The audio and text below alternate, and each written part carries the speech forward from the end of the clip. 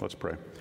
Our Father in heaven, we thank you for the privilege of gathering together as your people under the shield and protection of the gospel that invites all to come before the very throne of God with boldness, knowing that we would never be turned away, that because of the finished work of Christ and his imputed righteousness, that though we are sinners and though we are completely incapable in our own strength of coming to you or in our own will choosing you, that in your sovereign divine mercy you pursued us, and with that irresistible grace drew us to yourself, your sheep, who were chosen before the foundation of the world. You knew that not one of them would be lost. You came and gave your life for them, particularly in order that each one of them might come to you and be eternally preserved. There was never for any of us who have truly believed any fear of condemnation or judgment that is behind us, that has been separated as far as the east is from the west. And so we come to you as those who don't need to be redeemed again, but those who so often need to confess our ongoing temptation to go back to the lust of the flesh, lust of the eyes, pride and possessions, the world, the flesh, and the devil, so powerful still in this world and so appealing to us. And so we pray, as you've instructed us to pray, that you would lead us not into temptation, but that you would deliver us from evil. Make our prayers not just wishes, but rather arguments, importunities, brought to you with evidence for why we would desire that you would answer our prayers and fulfill our desires as long as they are in keeping with your will and for your own glory. We pray that in particular as we open your word today. Fill us through it with your Spirit and a knowledge that does not lead to conceit, but that leads to humble love. In Christ's name we pray. Amen. If you have your Bibles with you, please open them to Romans chapter 14. We're going to be covering a rather large portion of text this morning. Romans 14, the entire chapter, and the first 7 verses of Romans 15. I'll give you a moment to find your way there. Romans 14 through 15:7. The reason why we'll be looking at such a long portion of Scripture is that it is one complete thought. And in order to understand what the author is really communicating, we need to take a step back and look at the entire argument, especially as it fits into this book of Romans, and then in the New Testament canon, and then in God's Word. This is the word of the Lord. As for the one who is weak in faith, welcome him, but not to quarrel over opinions. One person believes that he may eat anything, while the weak person eats only vegetables. Let not the one who eats despise the one who abstains, and let not the one who abstains pass judgment on the one who eats, for God has welcomed him. Who are you to pass judgment on the servant of another? It is before his own master that he stands or falls, and he will be upheld, for the Lord is able to make him stand. One person esteems one day as better than another, while another esteems all days alike. Each one should be fully convinced in his own mind. The one who observes the day observes it in honor of the Lord. The one who eats, eats in honor of the Lord, since he gives thanks to God, while the one who abstains, abstains in honor of the Lord and gives thanks to God. For none of us lives to himself, and none of us dies to himself. If we live to the Lord, and if we die to the Lord. So then, whether we live or whether we die, we are the Lord's. For to this end Christ died and lived again, that he might be Lord, both of the dead and the living. Why do you pass judgment on your brother? Or why do you despise your brother? For we will all stand before the judgment seat of God. For it is written, as I live, says the Lord, every knee shall bow to me, and every tongue shall confess to God. So then, each of us will give an account of himself to God. Therefore, let us not pass judgment on one another any longer, but rather decide never to put a stumbling block or hindrance in the way of a brother. I know and am persuaded in the Lord Jesus that nothing is unclean in itself, but it is unclean for anyone who thinks it unclean. For if your brother is grieved by what you eat, you will no longer walk in love. But what you eat, do not destroy the one for whom Christ died. So do not let what you regard as good be spoken of as evil, for the kingdom of God is not a matter of eating and drinking, but of righteousness and peace and joy in the Holy Spirit. Whoever thus serves Christ is acceptable to God and approved by men. So then, let us pursue what makes for peace and for mutual upbuilding. And do not, for the sake of food, destroy the work of God. Everything is indeed clean, but it is wrong for anyone to make another stumble by what he eats. It is good not to eat meat or to drink wine or to do anything that causes your brother to stumble. The faith that you have, keep between yourself and God. Blessed is the one who has no reason to pass judgment on himself for what he approves. But whoever has doubts is condemned if he eats, because the eating is not from faith. For whatever does not proceed from faith is sin. We who are strong have an obligation to bear with the failings of the weak and not to please ourselves. But let each of us please his neighbor for his good, to build him up. For Christ did not please himself, but as it is written, the reproaches of those who reproached you fell on me. For whatever was written in former days was written for our instruction, that through endurance and through the encouragement of the Scriptures we might have hope. May the God of endurance and encouragement grant you to live in such harmony with one another, in accord with Jesus Christ, that together you may with one voice glorify the God and Father of our Lord Jesus Christ. Therefore, welcome one another as Christ has welcomed you for the glory of God. This is God's word. The section that I just read to you is a rather significant portion of the epistle to the Romans. And what it does is it outlines a conflict that was going on within the church in Rome. And interestingly enough, it was written around 57 AD from the city of Corinth. And in the city of Corinth, there was a very similar problem going on.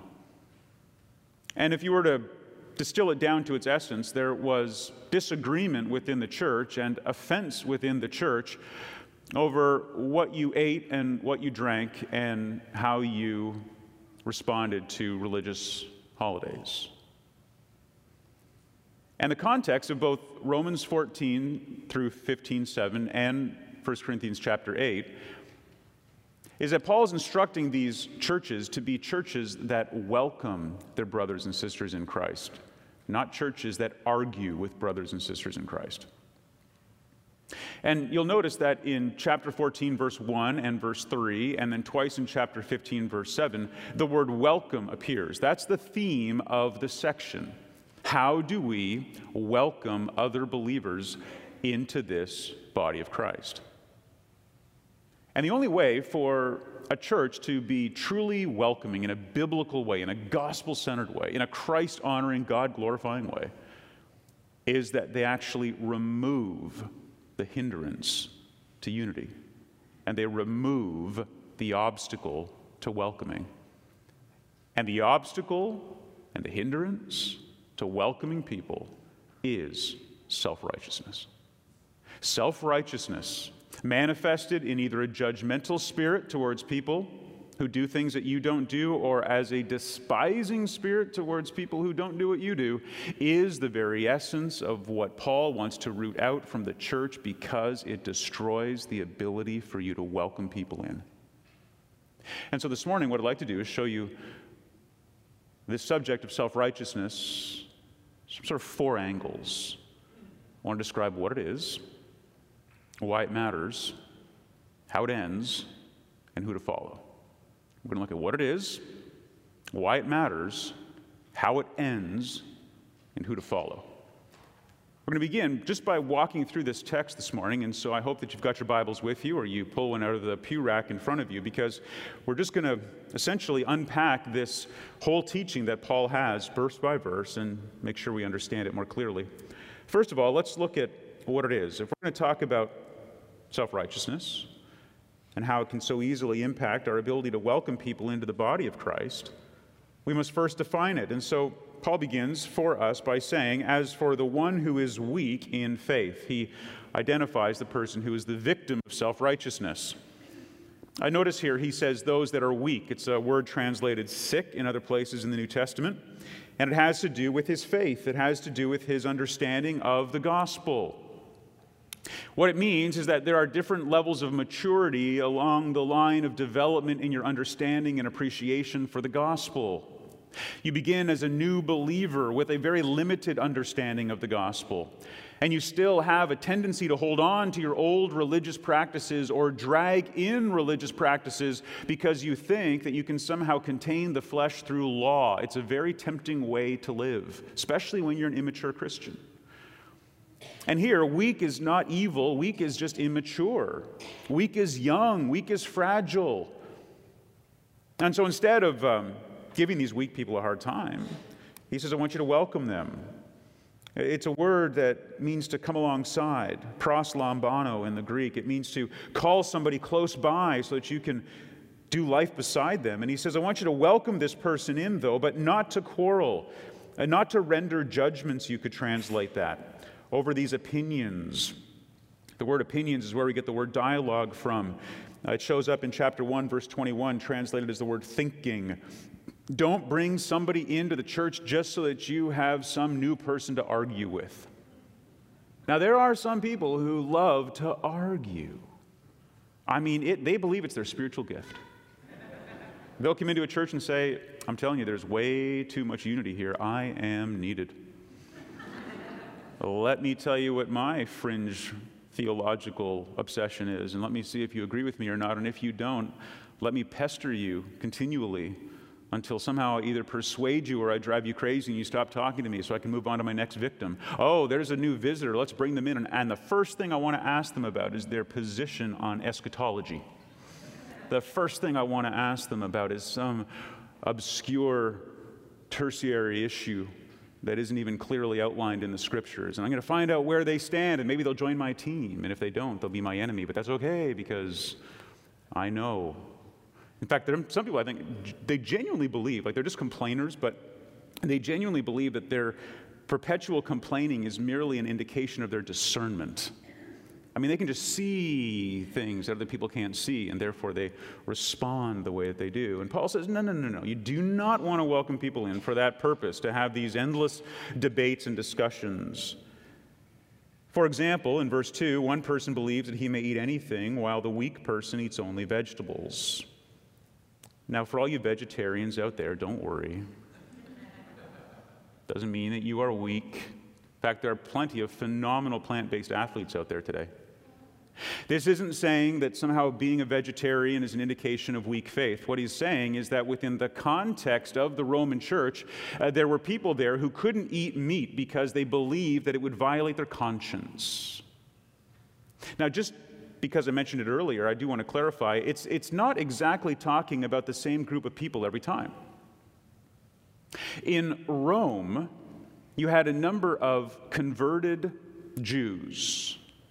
And those converted Jews were tempted from time to time to go back to their Judaism, to think that somehow dietary restrictions really did please God, to obsess over circumcision, to allow the Judaizers, who were very popular, for example, in Galatia, to try to persuade them to go back to embrace the law again. And some of them had this really deep obsession with maintaining a kosher diet, and they were having a hard time finding appropriate meat in Rome.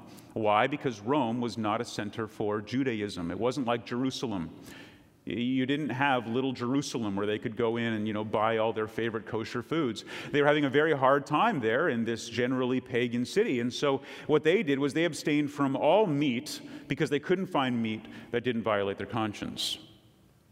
Now, on the other side of the coin, the very same group of converted Jews in Corinth where Paul was writing were the ones who were trying to convince the Gentile converts that they ought to stop obsessing about eating meat sacrificed to idols.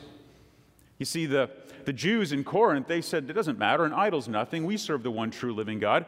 We know it's irrelevant as to whether or not this meat was sacrificed to idols. Go ahead, Gentile, just eat it. And the Gentile says, no, you don't understand. When I eat that meat, it brings back all of these memories. And I have a hard time doing it. I've got to step away from it. So it wasn't just a Jewish problem or a Gentile problem.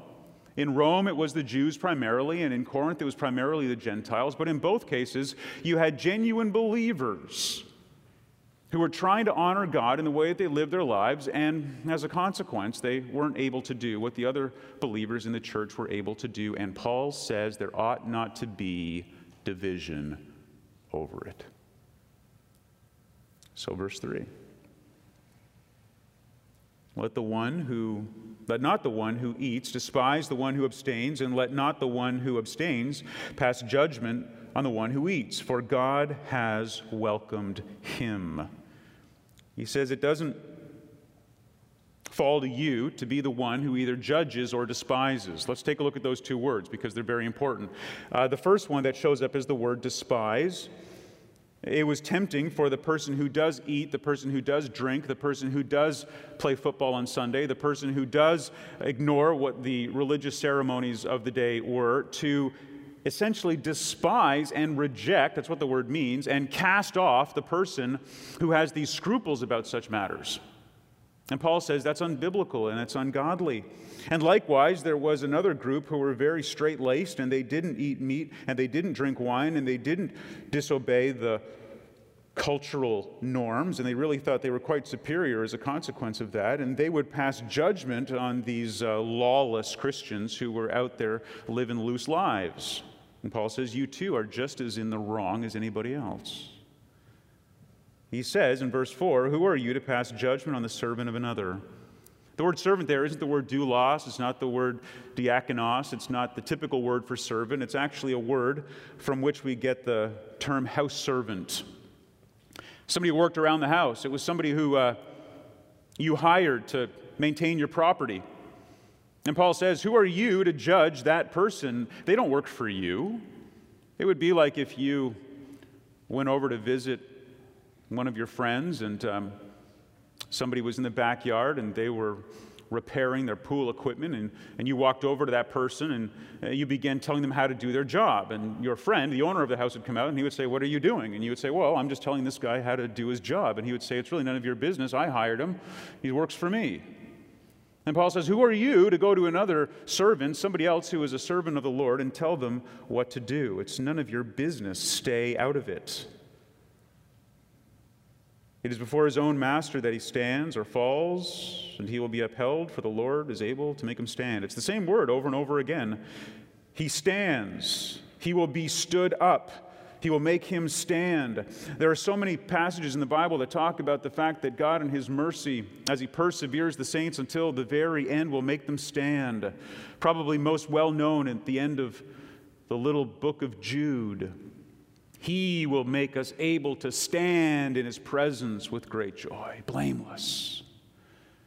You serve the Lord. You serve the Lord in your eating and drinking. You serve the Lord in your not eating and not drinking. You serve the Lord as his servant, and it's between you and the Lord. And it's not for us to judge, and it's not for us to despise. And I might add that it's the gospel that solves for both.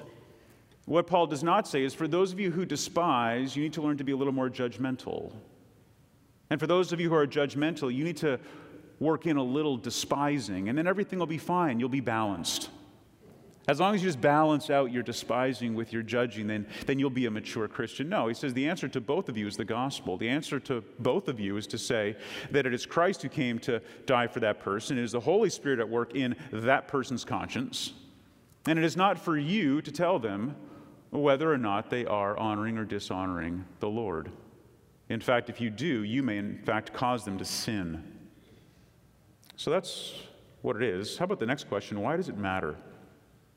Look at verse 5 down through verse 12. He says this, one person esteems a day as better than the other, while another esteems all days alike. My translation says esteems. It's the same word, though, for past judgment. So one person judges the days to be the same, others that one day is better than another. What's he talking about here? Well, obviously, to the Jewish people who were in Rome, the Sabbath day was a very special day, wasn't it? I mean, all work ceased. And there are people today, even in the Christian church, who believe that Sunday, or the Lord's Day, is a special, unique day. Not by their own judgment, but by some biblical standard. And maybe some of you grew up in a church like that or in a family like that. I did. I mean, Sundays were different than other days. You know, we weren't allowed to do the same things that we did the rest of the week. We had to usually stay in our Sunday clothes, which was horrible. Even the whole Sunday clothes thing, you know, was big back then. You had these Sunday clothes, and you couldn't get out of them, because if you got out of them, then no doubt you'd be outside doing something that would get you dirty, and then you'd have to have a bath again before you got dressed to go back to evening church. And so all we were allowed to do basically all afternoon was sit there. And so we'd come home, we would eat, and then we would sit there. Or if we had really drawn the short end of the straw, we would have to go and visit some family members and just sit in their living room instead.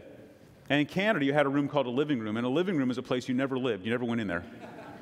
It was like the nice room with like the nice sofas, and like your grandparents had plastic over the sofa because they knew you would probably spill on it and ruin it. And you'd go in there, and you weren't allowed to touch anything, because that's where Mom kept the Royal Daltons that you decapitated several times before and had their heads glued back on again. Sorry, Mom. Or maybe you had to go like we did over to see the great aunts. I had these great aunts. They were great. They were great aunts. 3 of them, my grandmother's sisters, single, lived by themselves. Thelma, Bertha, and Edith. And we would go there, and we would sit in the living room. And we weren't allowed to do anything fun, so we would just sit and talk and listen to them, and then we would go back to evening church. You get the idea. The day was special. The day was different. And there are people today that still think Sunday's special. Sunday's different. You're not allowed to do anything on Sunday. Can't go shopping on Sunday. Can't wash the car on Sunday. You can't cut the grass on Sunday. Sunday's different. In those days, it was even more intense. It was the Sabbath. And he says, look, there are some who esteem a day as better than the other, and there are some who treat every day the same, and it shouldn't be an issue. He says each one should be fully convinced in his own mind. His own mind, his own intellect. He needs to be fully assured intellectually. The one who observes the day observes it, sets his mind on it in order to honor the Lord. You see the point he's making? The one who does that, the one who lives that way, does it because they believe it honors the Lord. And if you don't do it, that's fine, but don't judge them for what they're doing. They've got good motives, he says. You certainly don't want to judge them. Same thing here for the one who eats. The one who eats in honor of the Lord, since he gives thanks to God, while the one who abstains in honor of the Lord and gives thanks to God. So there are some who would eat the meat, and there are some who would abstain from the meat, and both are doing it in honor of the Lord. This is why it matters, beloved. It matters because the people that you're judging, the people that you're despising, if they are brothers and sisters in Christ, are doing what they're doing because they believe that it honors the Lord. And maybe they are weak. Maybe they are new to the faith, or maybe they've never matured much. They grew up in churches that didn't preach the gospel very clearly. Or they grew up in very cultural Christianity, or a certain denomination that had rules. But you know what? It's none of your business to try to drag them out of that and accelerate their growth. He says, teach, love, be patient. In time, if the Lord seeks to strengthen them, he will. Or he may leave them as they are and receive their worship from them in the same way he receives the worship from you. Because in the end, verse 7, no one lives to himself. No one dies to himself. If we live to the Lord, and if we die to the Lord. So then, whether we live or whether we die, we are the Lord's. You're doing this for the Lord. You're not doing it for yourself. You're doing it for him. And a genuine believer, and that's the context here, by the way, it's brothers we're talking about. You don't welcome unbelievers into the church. We are welcoming brothers and sisters in Christ. And they are the ones who are living and dying to the Lord. And therefore, verse 9, for to this end Christ died and lived again, that he might be the Lord of the dead and the living. And what he's talking about here is the very lordship of Christ, the absolute supreme lordship of Christ over all believers. And whether or not you do something or you don't do something, it is because you are subjecting yourself to his lordship. He is the king, and you honor the king. And so for the person who eats, he honors the king by eating. He says, I love to eat. I love this food. I love this meat. I love this drink. I love this wine. I love this activity I'm doing on this special day. And I am doing this to the glory of God, and I am receiving it, and I am thanking you for it. And the one who abstains from the very same things abstains in a way to bring glory to God. And God receives them both. In fact, he says here that he is the Lord of the dead and the living, and that's caused some confusion for some people. I don't think it's that complicated.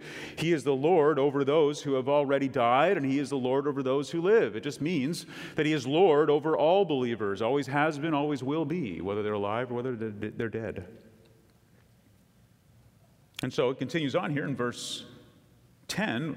Why do you then pass judgment on your brother? Why do you pass judgment on your brother? Why do you look down on this person? Why do you despise your brother? For we will all stand before the judgment seat of God. Now, this is a very important statement, isn't it? We want to know what this means. What does it mean to stand before the judgment seat of God? You say, wait a second, I remember somewhere back in Romans, I think it was chapter 8, where Paul said that there is now therefore no condemnation for those who are in Christ Jesus. So how can you tell me that there's going to be a judgment? I can tell you that because the Bible is clear that it is appointed for a man once to die and then the judgment, Hebrews 9. And the judgment is the judgment that God brings upon every person, believer or unbeliever. For the unbeliever, the judgment will come when they stand before the great white throne and the books are opened. And if their book is not found in the Lamb's book of life, the book that was written before the foundation of the world, the book containing the names of the elect, then another set of books will be opened, and it has all of their works in it, and they will be judged according to their works. And if they have one sin, one failure, one shortcoming from the law, they will be judged forever according to the holy righteousness of God. However, there's another judgment, and it's called the Bema Seat judgment. Now, this judgment is different. This Bema seat, by the way, is not a uniquely divine judgment. It's the word used to describe the seat that any person sat at who was able to render a verdict. The Bema seat, as a matter of fact, is the seat that Pilate was on when he judged Jesus. The Bema seat. The Bema seat is what Paul appealed to during his trials with Rome. The Bema seat here is a seat that is meant to indicate that when you stand before it, a judgment is given, not a condemnation necessarily. In the case of Paul, sometimes his case moved forward because there was no condemnation against him. In the case of Jesus, the mock trial led to his execution. But what we're told is that one day we'll stand before the Bema seat of Christ, the Bema seat of God. And isn't it interesting here how positive the answer is? Look at verse 11. He is quoting from Isaiah 45:23. Similar to what we read in Philippians chapter 2, 10 and 11. He says, as I live, says the Lord, every knee shall bow to me, and every tongue shall confess to God. Every knee will bow, every tongue will confess. Every indication that has in the Old Testament is that of a joyful experience for the believer when they stand before the Lord. Now, this is a time where you will give an account. Yes, you will give a word, you will give a statement of yourself to God. But isn't it wonderful to know that the statement that you will give to God is a pleading of the righteousness of Jesus Christ? That when you stand before him, there will be no plea on your own account. There will be no works that you bring to him. There will be no good deeds that you put forward. There is nothing that you will bring that will make some effort to persuade him that his judgment should not fall. Far be it from that. Instead, you bring one thing and one thing only, and that is the righteousness of Christ. It covers you. It's been imputed to you. Your evil deeds, past, present, future, were dealt with and killed once for all on the cross. And the holy, perfect righteousness of Christ was imputed to you at conversion. And so I would say to you, unbeliever, if you're sitting here today and you know that you have not ever done that, that today would be the day of salvation. That today is the day where you say to yourself, I've been trying to earn my way. I've been trying to be righteous enough to qualify. I've been trying to live up to some standard, and I know that I failed. Well, then today receive the perfect righteousness of Christ freely through grace. Let him wrap that around you and take that sin, take that burden. It rolls off of you and onto him. He takes it and settles it once and for all. It throws it into a sea without bottom or shore. Our sins, they are many. His mercy is what? More. You say, well, I don't really have that problem because I don't try to live up to some religious standard. I'm not religious. I'm kind of my own man. I'm my own woman, and I'm going to stand before the Lord and we'll work out a deal because I live by my own rules. Francis Schaeffer, the great philosopher, has an interesting illustration in one of his books about this. He says everyone is walking around with this invisible tape recorder around their neck. And when you stand before the Lord in the judgment one day, he's going to reach down and he's going to take that tape recorder out, and you're not even going to realize it was there the whole time. And he says, that's okay, I'm not going to judge you by the law because I didn't give you the law. I'm only going to judge you by your own standard. And he is going to play back that tape recorder. And every time you held somebody to a standard that you never held yourself, that's going to be enough to condemn you. That's what Romans 2 taught us. So either you're trying to earn your salvation through works, or you're trying to earn your salvation because of your own moral character. But either way, it's going to fail. And either way, there's going to be a need for you to plead somebody else's righteousness. And that's where the gospel comes in. That's what solves it. That's why before the very bema seat of Christ, the judgment seat of Christ, which by the way shows up again in 2 Corinthians chapter 5, verse 21, you will be able to stand. Why? Because it is his righteousness. Now you might say to me, well, listen, what about the idea that my deeds are going to be judged? What about the rewards? What about the crowns that I'm supposed to earn? What about the jewels? I'm sorry. The Bible doesn't teach that. You might have been taught that as a kid growing up. You might have been part of programs that give you little awards for doing things, but the reality is it's a bad way to teach kids about how the Lord evaluates. He never evaluates based on anything that you bring to the table. It's only what his Son has done, his perfect, active, and passive righteousness imputed to you. Now, in the context of deeds, though, there is something that might still need to be clarified, because Paul uses this to bolster his argument that we ought not to judge each other's deeds. And so he says, whatever you've done, whether good or evil, it will be evaluated one day, but it will be evaluated by God, your Lord, not by each other. Isn't that a wonderful truth? Aren't you so grateful that you don't have to give an account to yourself to any other person? Aren't you grateful that it's not anyone else's judgment that matters? I love how Paul says in 1 Corinthians 4 to the Corinthians, he says, look, it's a very small thing to me, what you all think of me. He wasn't being arrogant. He was just saying, it really doesn't matter how you judge me in my ministry. He says, look, I don't even judge myself. I don't know of anything. My conscience isn't bothering me. I don't know of anything I'm doing wrong, but I'm sure I'm doing something wrong because I'm not perfect. But my own conscience doesn't even judge me. At the end of the day, it's the Lord who's going to judge me. And thankfully, because I'm clothed in the righteousness of Christ, I have no fear of condemnation. So when it comes to self-righteousness, that's what it is. That's why it matters. Number 3, how does it end? How do we get rid of it? Verse 13. Therefore, as Paul sort of transitions in his argument, therefore, let us not pass judgment on one another any longer, but rather decide, and again, it's the same word for pass judgment. The translators are using different words, so it doesn't sound repetitive. Although repetitive would be helpful because you'd see that's what Paul's doing. He's repeating his word. But he says, rather, never pass judgment by putting a stumbling block or a hindrance in the way of a brother. We need to overcome this by getting rid of hindrances, by getting rid of anything that would cause our brother to stumble. The word hindrance, by the way, is a word that shows up just a little bit later there in chapter 16 and verse 17. You can take a look at that real quick. He says, I appeal to you, brothers, to watch out for those who cause divisions and create obstacles. That's the same word. Create obstacles contrary to the doctrine that you have been taught, and avoid them. The way that you overcome self-righteousness in a church and cause it to be a welcoming place for believers, no matter how mature they are in Christ, is to avoid the people who cause division. And they cause division by putting stumbling blocks and hindrances in front of people. He says, I know and am persuaded in the Lord that nothing is unclean in itself. He renders a verdict here. He says, listen, we're not even going to have the debate about whether or not it's clean or unclean. I am telling you by the inspiration of the Holy Spirit that it's clean. He renders the verdict. He says, okay. And all the strong Christians go, I knew it. No. All the strong Christians say, we understand. But Paul is immediately careful to say, as much as I would tell you that nothing is unclean, notice it, but it is unclean for anyone who thinks it unclean. Now, this is very disturbing to some believers who are very analytical and objective. They think, well, wait a minute, either it's clean or it's unclean, Paul. I don't like this whole area where I've got to have some discernment. I don't like discernment, I like rules. Just tell me, I don't want to have to think.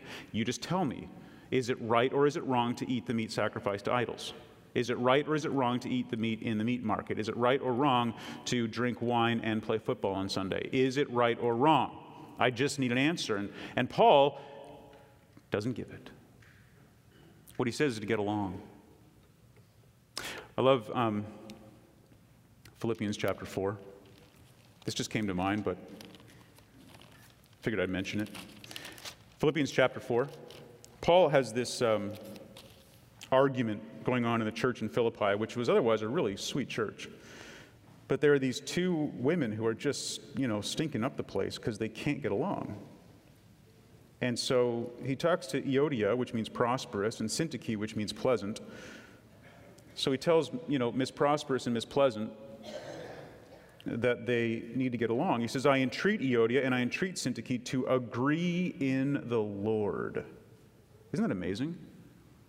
Now, we don't know what they were arguing about, but he does not say Euodia was right or Syntyche was right. He says it's not about right or wrong. It's about agreeing in the Lord, having the same mind, which is exactly what he says back over in chapter 2, verse 5. Have this mind among yourselves, which was in Christ Jesus, a mind of humility. So the answer here is humility. If somebody thinks it's unclean for them. 4, verse 15. If your brother is grieved by what you eat, you are no longer walking in love. You're not walking in love. If you put something out in front of your brother and you know it causes him to stumble, that's not loving.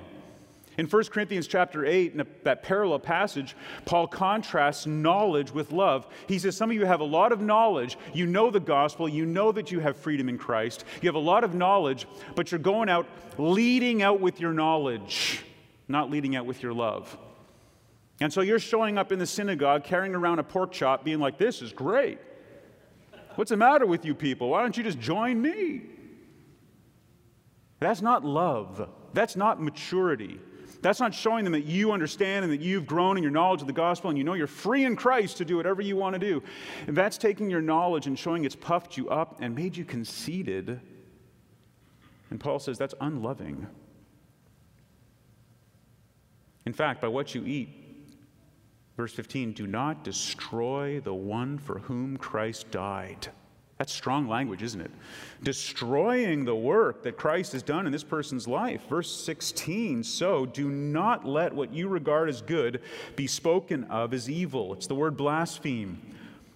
Even within the church and certainly in the outside world, people are going to blaspheme us and blaspheme God for the way we treat one another if we take our liberty and we hurt one another with it.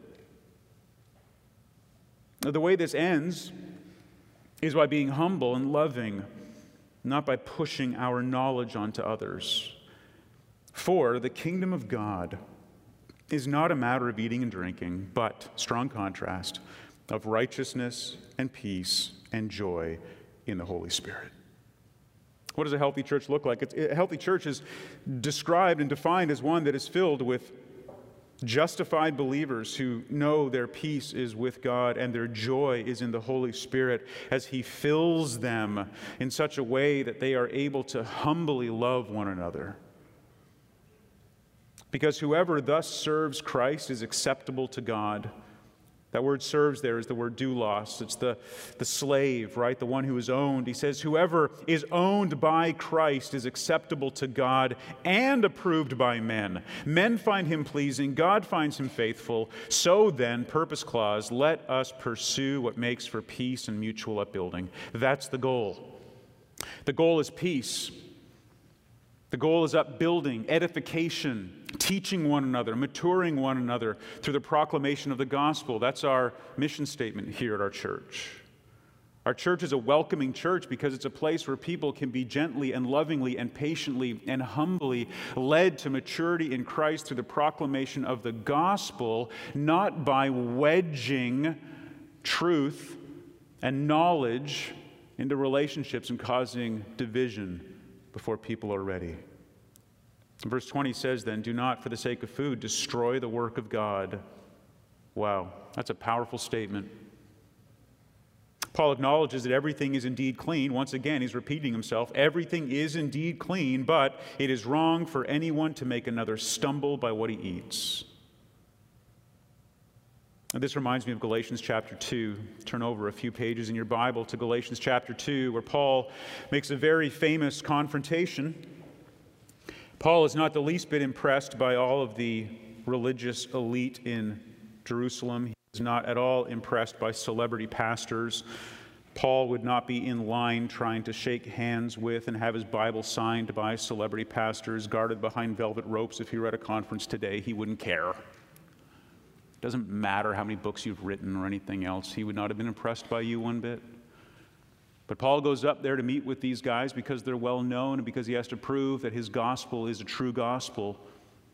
And so after he defends himself before them and explains what he is, he goes on to say he's not afraid to confront them when they need it. And so look down at Galatians chapter 2 and verse 11 where he says, but when Cephas, who is Peter, came to Antioch, I opposed him to his face because he stood condemned. Not condemned in the sense of unsaved. There is no condemnation for those who are in Christ Jesus, but condemned in the way that Paul's going to use it here in Romans, meaning self-condemned. He was violating his own conscience. And so Paul's not afraid to get in Peter's grill, and he gets right up there in his face and he says, you're wrong.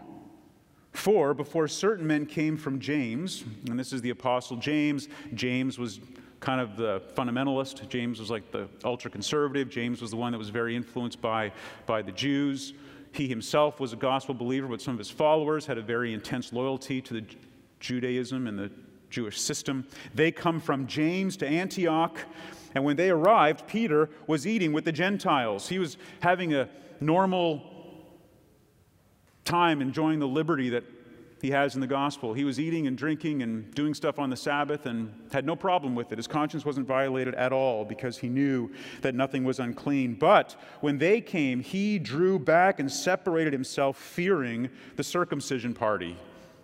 Fearing them. Who's the circumcision party? These are the Jews that want to make everyone who's in Christ take on the Jewish traditions.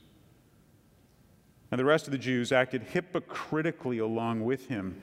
You see, when a leader falls, it's easy for other people to fall. And so when he became a hypocrite, when he started going back to Judaism, all the people that were following him started doing that as well. So that even Barnabas was led astray by their hypocrisy. Those are strong words, aren't they?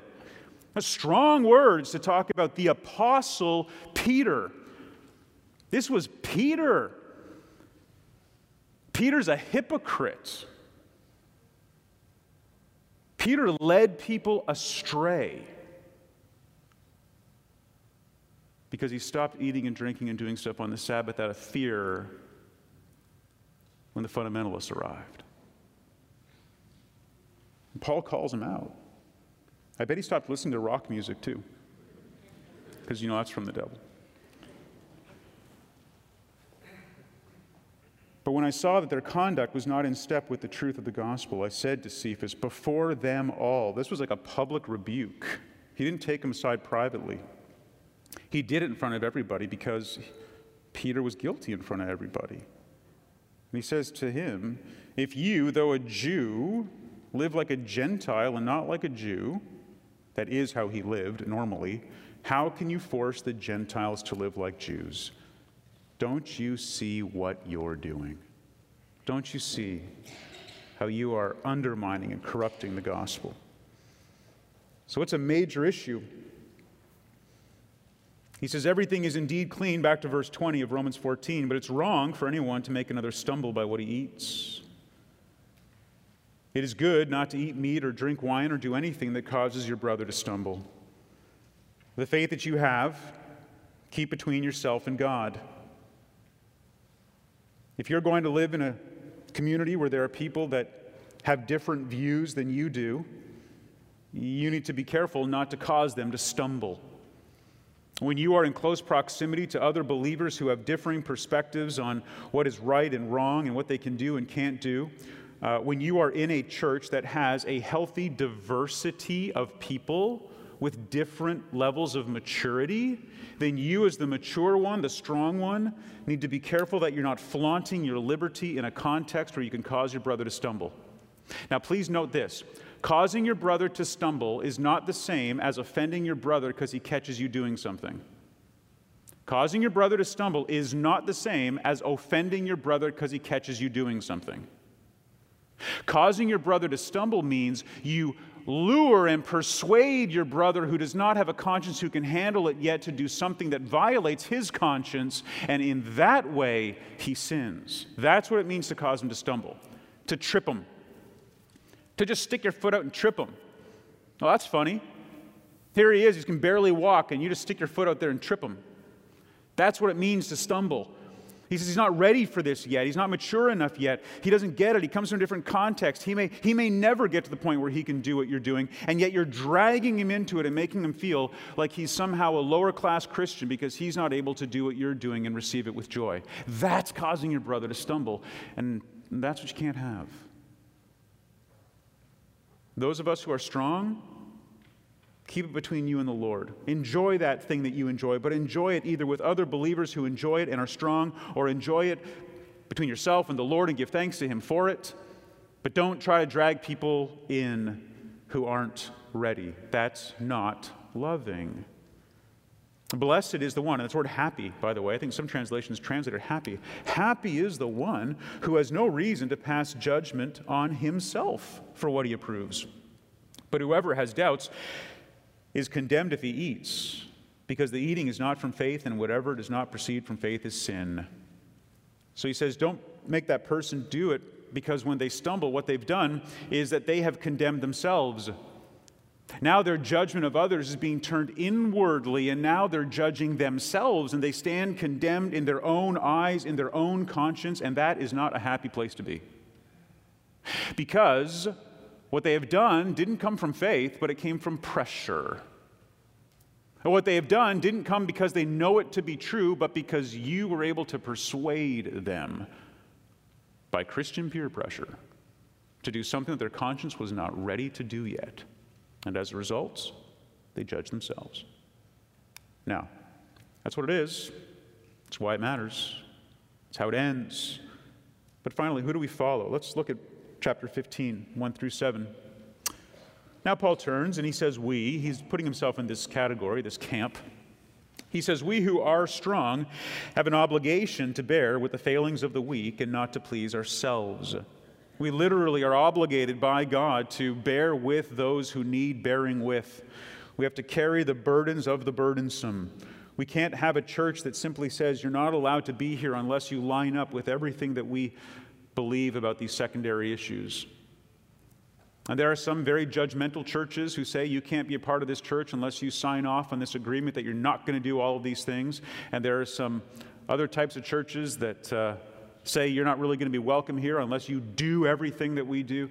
He says a healthy church, a normal church that reflects the glory of the diversity of souls saved by the gospel of every tribe, tongue, people, nation, gender, age, socioeconomic status, is that you will have differences among you, and you will have to learn how to live together in love, to please one another and not please yourself. And so, he says, let each of us please his neighbor for his good, to build him up. For Christ did not please himself, but as it is written, the reproach of those who reproached you fell on me.